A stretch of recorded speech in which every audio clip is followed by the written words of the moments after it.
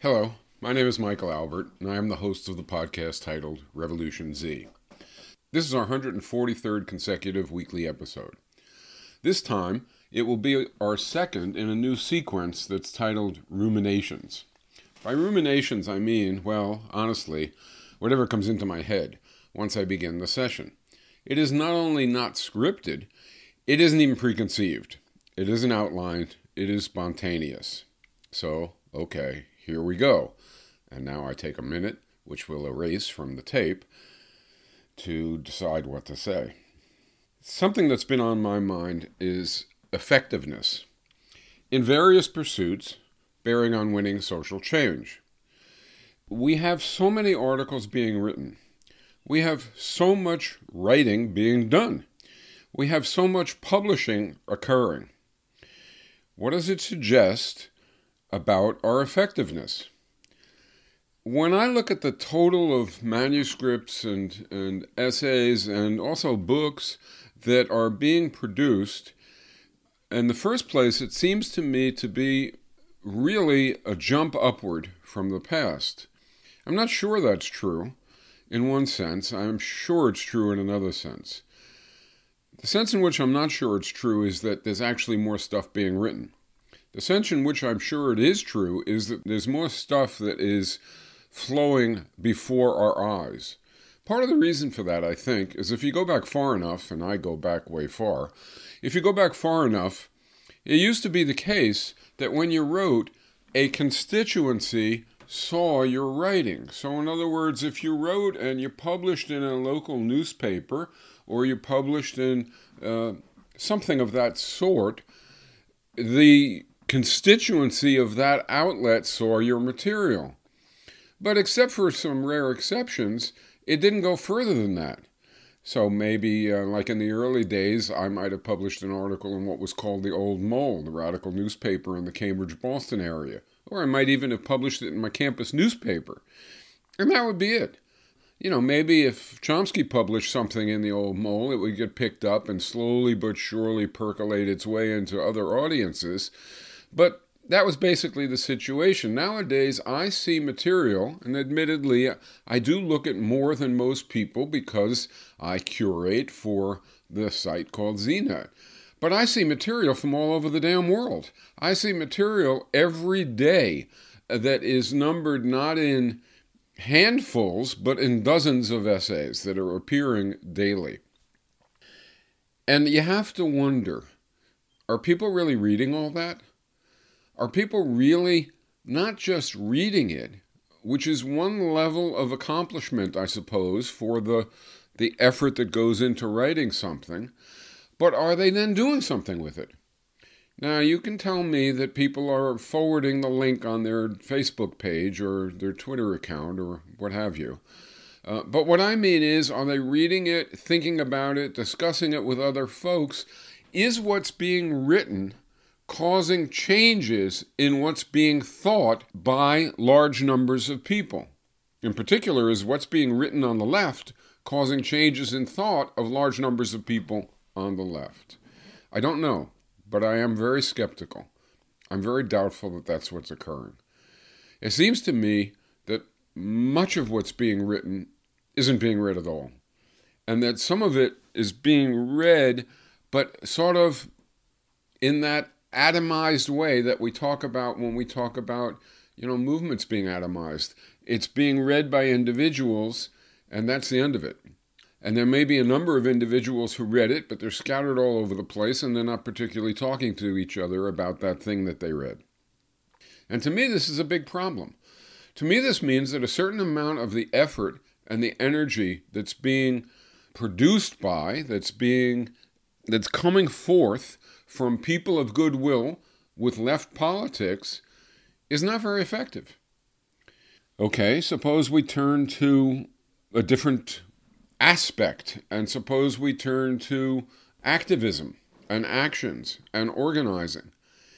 I fear that the same thing may be true. We might not be getting enough bang for the buck. We might not be sort of investing our energies and our time in ways that have sustained impact. It's not that they don't have impact at all, clearly. It's not that they're unimportant, clearly. That's not the case. But what I'm questioning is whether they are as effective as they might be. And so what emerges from this fear, this rumination, this concern about our efforts is, well, what would be effective? What is sort of the definition of left effectiveness? And here, I think that the definition isn't being correct. I think that the definition isn't the pile of action or activity or writing being big. I think that we have to measure effectiveness not even by immediate impact, but about impact over time. Does it have the immediate effect that it was seeking, and does it somehow contribute to the emergence of more insight, awareness, commitment, activism over time? That should be, I think, our criteria of effectiveness. And it doesn't just apply to now. This isn't an old codger saying, oh, you people aren't doing it well. Not at all. When I look back at the past, at when I was a young fellow and was in the midst of, 60s activism, and I ask myself, were we effective? Well, it's troubling to me that I have to admit that the answer to that question is not nearly as much as we could have and should have been. I think that's the case. Why do I say that? Well, there's one easy indicator. It's 50, 60 years later, and we just had Trump. Clearly, something went wrong.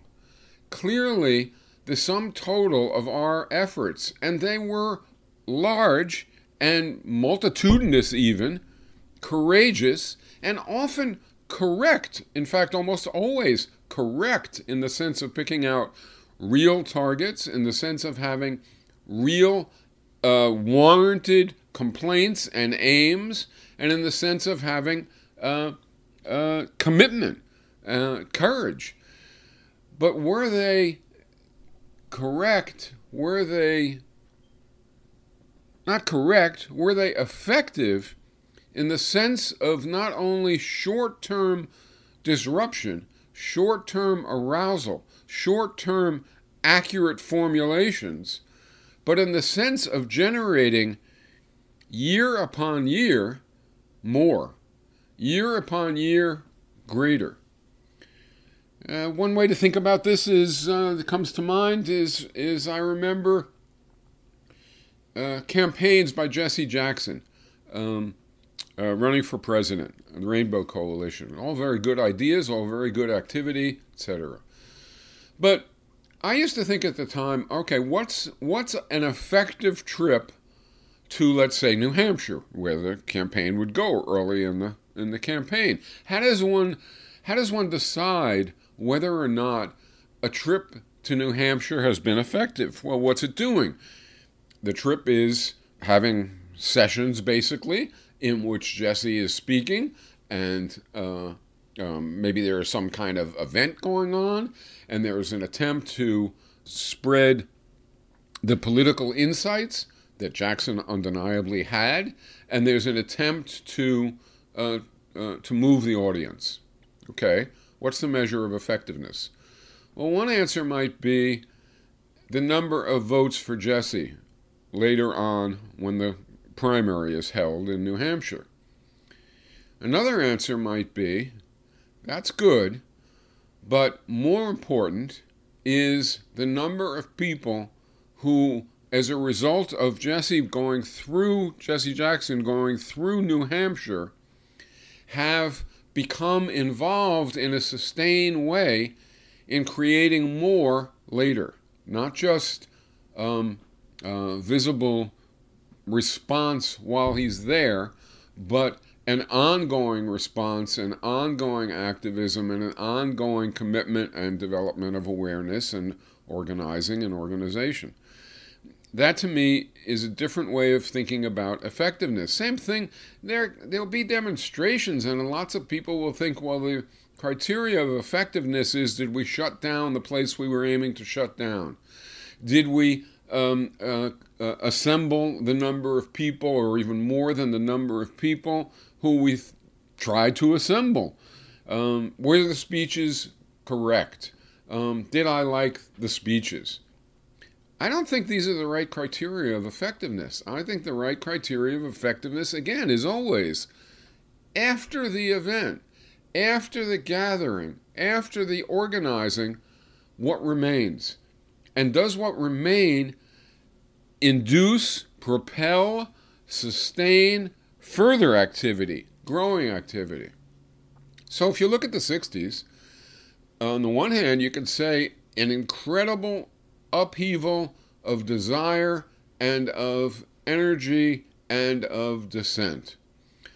And you can say an incredible impact over a period of time on the consciousness of the country, the attitudes and values of the country, the commitments of the country. Of course, not the country isn't an entity, but on large parts of the population of the country. And that's true. But consider that the amount of activity, the number of people, the sheer energy applied, and what's the definition of effectiveness? Well, with so much, the definition of effectiveness has to be, to what extent did it yield sustained commitment, belief, activism that grew over time? And by that criteria, I'm afraid my generation was not so successful. Oh, we did more than some others, I suppose you could say that, but that's not my criteria for success. I want to win. I want movements to actually win change, not do good for the minute, not look good for the minute, not feel good for the minute. That's all nice, but ultimately what matters is over time continuing to grow and to develop and become more aware and committed. So let's go back to the articles and to the essays and to the books. I think the same thing holds. The criteria for success isn't how many copies a book sells or how many people's eyes run over the page of an article. It's just not. Those things might be necessary, or at least desirable contributors to success. Yes, that's true. And so getting things out and getting things visible is important.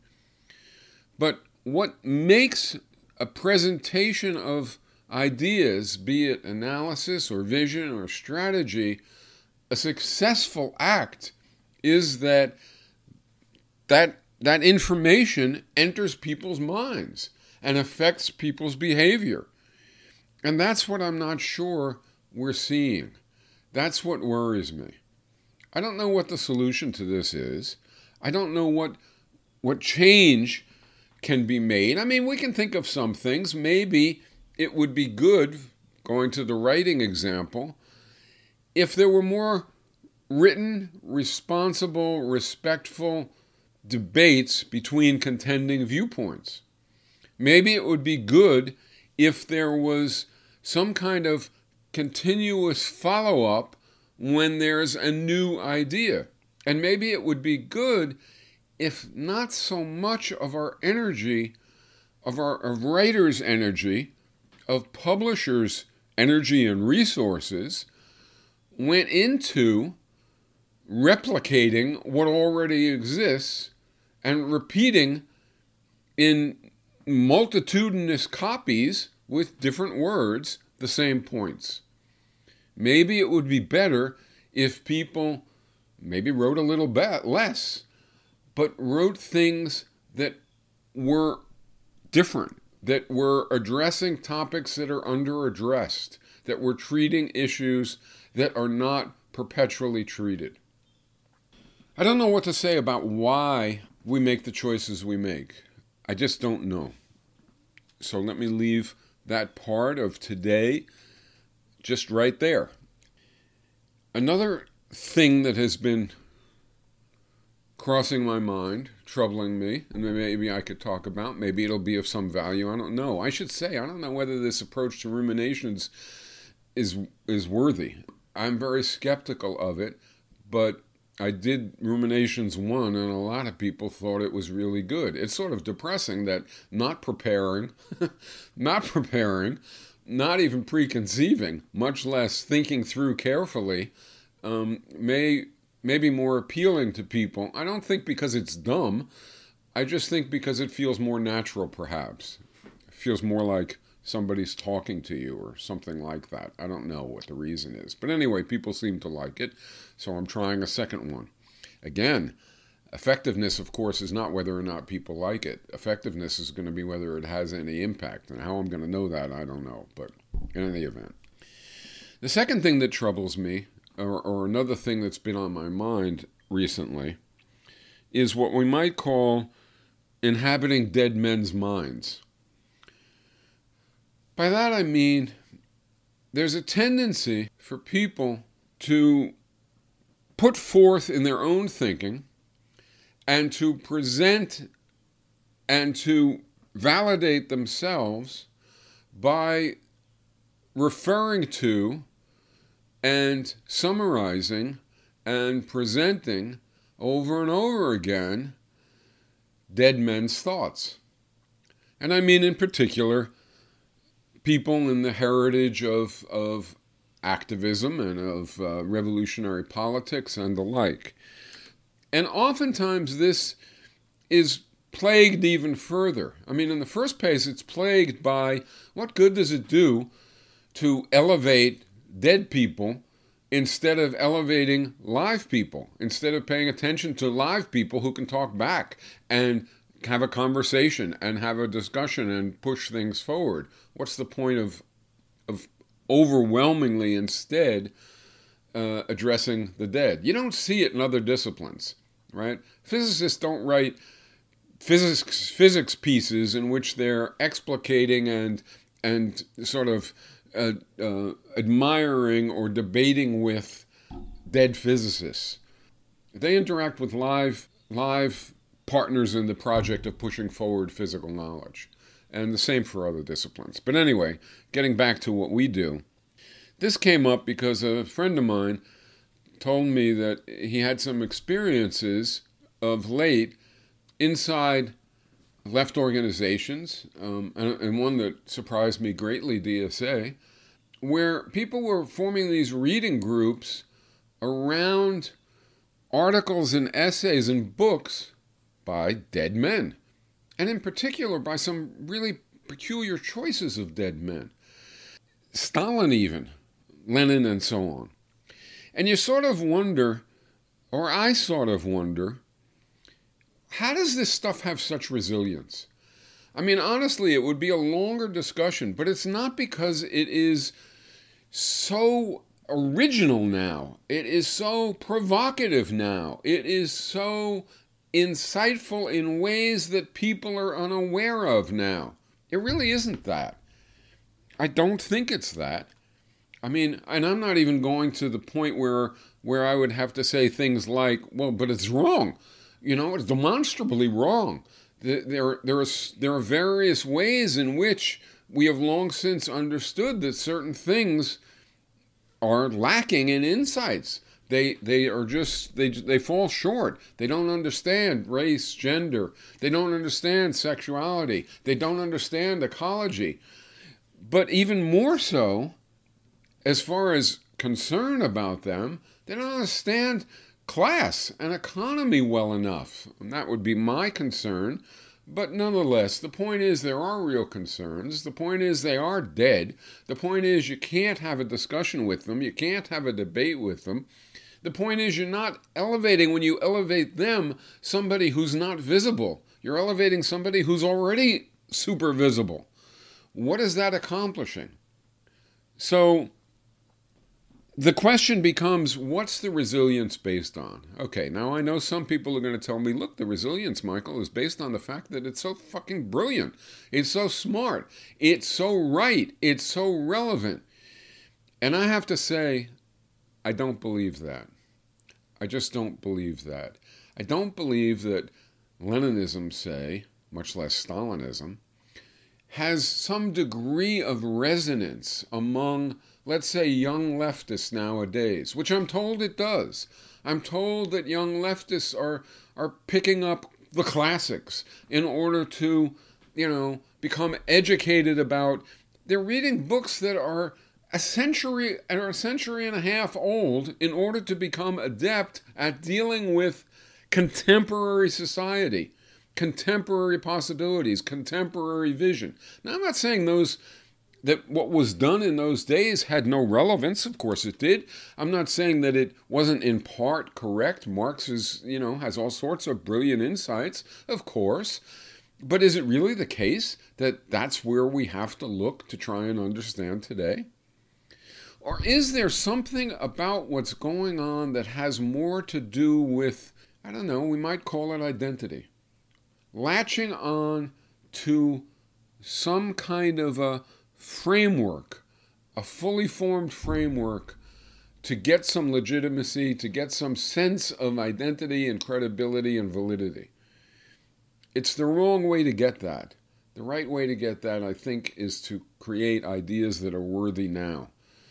And the worst version of it is when you sort of you sort of have an interaction, or somebody like myself has an interaction with somebody who's steeped in, say, the Marxist discipline. That's fine, right? There's lots there that's brilliant.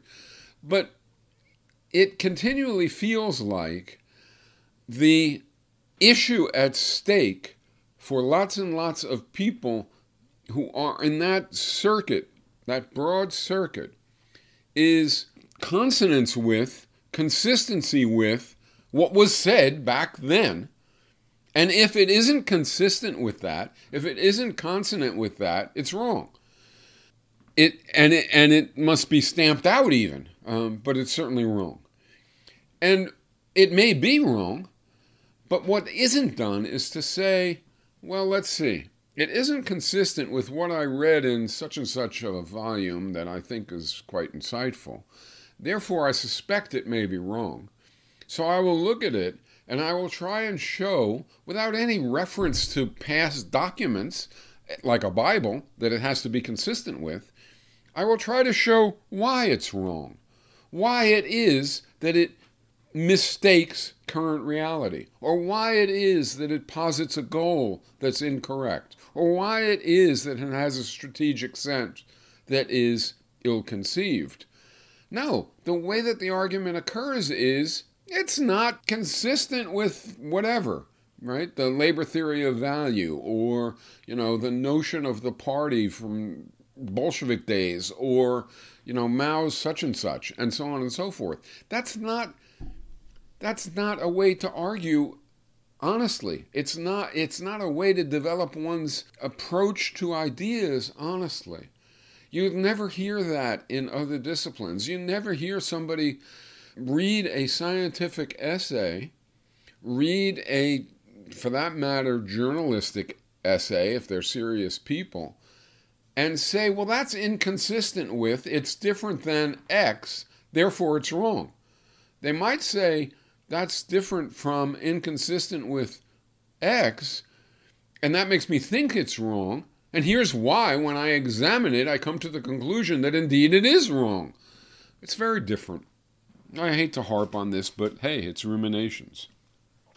Another thing that's very much on my mind, it's hard to not have it on my mind, is that I have a book coming out called No Bosses, A New Economy for a Better World. And actually, it follows with these, maybe this rumination stuff does have a logical strain to it, or thread to it. It does follow in a sense. Why write the book? Why write it the way I wrote it, etc., etc.? I'm not going to spend long on this, but the answer is consistent with what we've been saying. It's to try to offer ideas, formulations, conceptions that are effective. And insofar as I'm trying to do that, I have a task, I think. And I'm not sure every writer sees this. I'm not sure I always saw this. But I have a task. And the task is not only to write it as well as I can for the constituencies that might plausibly read it, clearly, accessibly, concisely, as best I can. Not the greatest writer, but as best I can, right? So that's one responsibility. And of course, I have a responsibility that I think through what I'm writing, and I really believe that it's worthy, that it's valid, that it makes sense and it applies well. So that's another criteria. And then there's a third one. And the third one is it doesn't do any good if nobody reads it.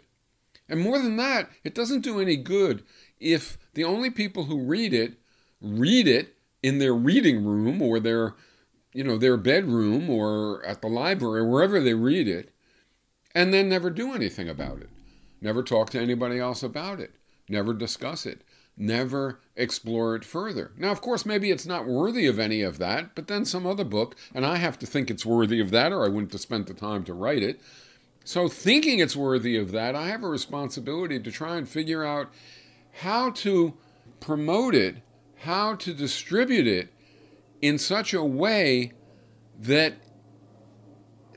I'm waiting for a plane to fly by now. So I have a responsibility to try and promote it, to try and follow up on it in a way that yields that kind of discussion. And so what that has meant to me in the case of this book is that I'm trying to request and urge reviews. I'm trying to, Noam did a foreword or a preface, I think the publisher calls it, and so did Yanis Varoufakis. And I'm set up, hopefully, to have an extended exchange, a kind of debate with Yanis about his views of vision and my views of vision. And I'd be happy to do that with anybody. And I have to try as best I can to provoke attention. And that's not easy to do. First of all, it's not very comfortable, right? It feels very self-serving, and it's just sort of embarrassing, to be honest. It just doesn't feel good. But I feel like, so what, right? Again, the success is not feeling good. Success is not even number of sales. Success is not that I can read the book a year from now and say to myself, oh, geez, that's pretty smart. Nice job. This is not success. Success is it having an impact. And so that's my attitude toward this book that I'm reading. And speaking of books, I'm led to another rumination. I'm reading a book just now. It's not an overtly political book. It's called The Code Breaker. And this book is about Jennifer Doudna, I'm not sure how you pronounce her name, and a number of other people, and the processes all around what's called CRISPR. I'm not even sure how to pronounce it. CRISPR. And this is a procedure, a biological procedure or biochemical procedure that has emerged in the past, 5-6 years. And what this procedure is about, and it behooves us to understand some of these things, I think, and so I'll tell you just a little about it, and then you can consider whether you want to read more about it. It's about a process by which, in a lab, we can enter a cell, change a segment of DNA, and have the cell persist. And on the one hand, this can be useful in a sort of a non-controversial way, or at least a relatively non-controversial way. But the way that is more surprising and concerning is that you can do this essentially to the earliest stages of a new child, of an embryo, of even of an egg or a sperm cell. You can change the DNA, and in changing the DNA, in that sense, you're not only changing whatever it affects, we'll come back to that in a minute, you're not only changing whatever it affects in that particular being, in that child that grows up to be an adult, but you're also changing it in the line of descendants. You're literally changing the DNA. You're literally changing how natural selection works. You're introducing into natural selection human intervention. And human intervention, not just in the sense of, taking out something that's nasty in one individual, but literally changing the genetic inheritance of that individual's children and their children and their children and so on and so forth. So what can this be good for? Well, or what can this be used for better, less value laden? There are various diseases that owe to particular short strips of DNA. Sickle cell anemia is one. Some people think even Alzheimer's may prove to be one. There are, I'm not a biologist, I'm not a doctor. There are a number of them, crippling, deadly diseases which are genetic, and in which one can imagine then, and this is not science fiction, and this is not 50 years in the future. This is sort of being paused and slowed down, but it's imminent. And so one can imagine essentially removing from the human species sickle cell anemia, or removing from the human species various other genetic diseases. So that's one kind of use. Another kind of use is insofar as you can discern, and we will be able to do this, insofar as you can discern that a stretch of DNA influences, say, height or hair color even, or perhaps it will prove to be the case that you can say it about some kind of intelligence, or perhaps it will be the case that you can say it about muscle mass. Actually, they've already done that. Then you can, in essence, decide some of the characteristics, decide some of the attributes that your offspring will have, and enact that choice. And then their offspring and their offspring and their offspring. So you can see that on the one hand, this book is an interesting discussion of some science. It's not my favorite kind of science, but it might be yours. And it is interesting, and you get a feeling for what these scientists are doing. It's very well written, and it's very well researched. And so you get a feeling for what these scientists are doing and how they're doing it. So that's one component, and what the science is, and what it's capable of. That's one component. Second component is you get a bird's eye view of the interactions of these scientists, these biochemists and their work. And you learn a lot about, and it is pretty fascinating, how the social organization of society and of science impacts their behavior. For instance, how the desire for prizes or the desire for copyrights, so as to make a fortune, impacts the actual practice of the scientists. This is a rather disturbing part of the book, at least for me, although it can be corrected. And then there's discussion, and it's actually, quite, it isn't, it's not a leftist discussion, but it's a, so it's not informed by maybe all the sophistication that some of you would want to have present in such a discussion, but it's a very interesting discussion of the implications that this can have and of how it can unfold. And it also shows you the different views of the various scientists about it and their attitudes toward it. So all of this is quite interesting, sort of intellectually interesting or curiosity interesting, but it's also socially interesting and relevant because it's coming.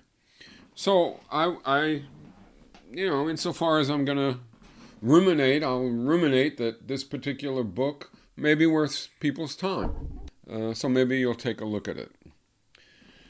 Okay, there was another topic that I had been thinking about recently, but it's unrelated to these, and so I think I'll leave it for the third rumination, assuming the responses to this one warrant having a third.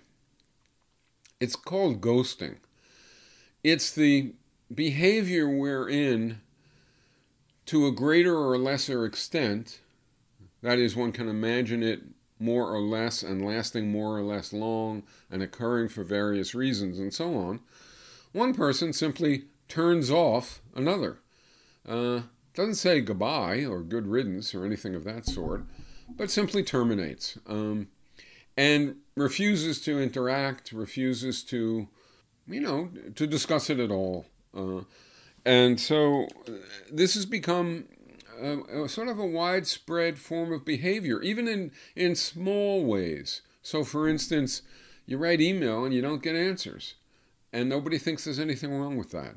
Nobody thinks there's anything wrong with, I don't know what to call it, incivility, either on a small or on a grand scale. So maybe we'll take that up next time. And that said, for now, until next time, or until next rumination, as far as the sequence is concerned, this is Mike Albert signing off for Revolution Z.